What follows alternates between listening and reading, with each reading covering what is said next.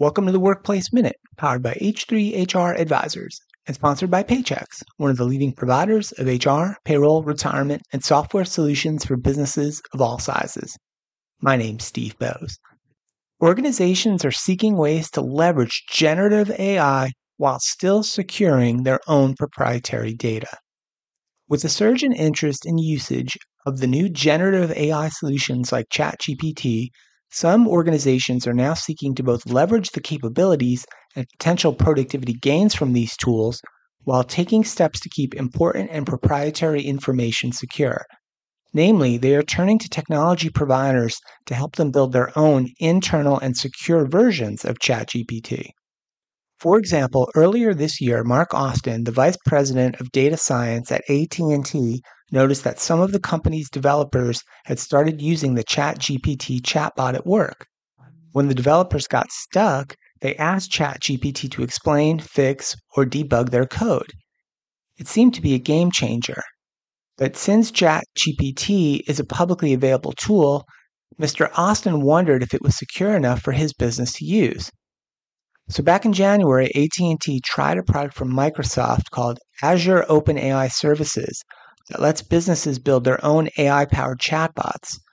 AT&T used it to create a proprietary AI assistant called Ask AT&T, which helps its developers automate their coding process. AT&T's customer services representatives also began using the chatbot to help summarize their calls, among other tasks. And it's been a resounding success.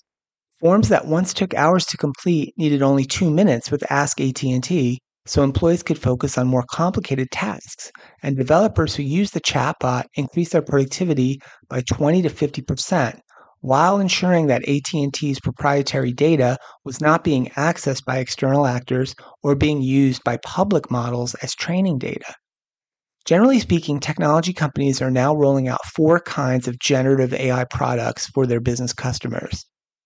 Features and services that generate code for software engineers, tools that create new content such as sales emails and product descriptions for marketing teams, chatbots that can search company data to answer employee questions, and finally, productivity and workflow tools that can summarize meeting notes and lengthy documents. But using generative AI in workplaces has risks. Chatbots can produce inaccuracies and misinformation, provide inappropriate responses, or leak sensitive company information and data. And for now, in the US at least, AI tools remain largely unregulated. In response to these issues, tech companies developing AI tools have taken some steps. To prevent data leakage and to enhance security, some have engineered generative AI products so they do not share company data with outside parties.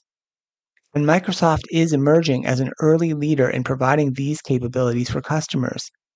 Microsoft, which has invested $13 billion in OpenAI, the maker of ChatGPT, earlier this year made their Azure OpenAI service available to its customers, who can then access OpenAI's technology to build their own versions of ChatGPT.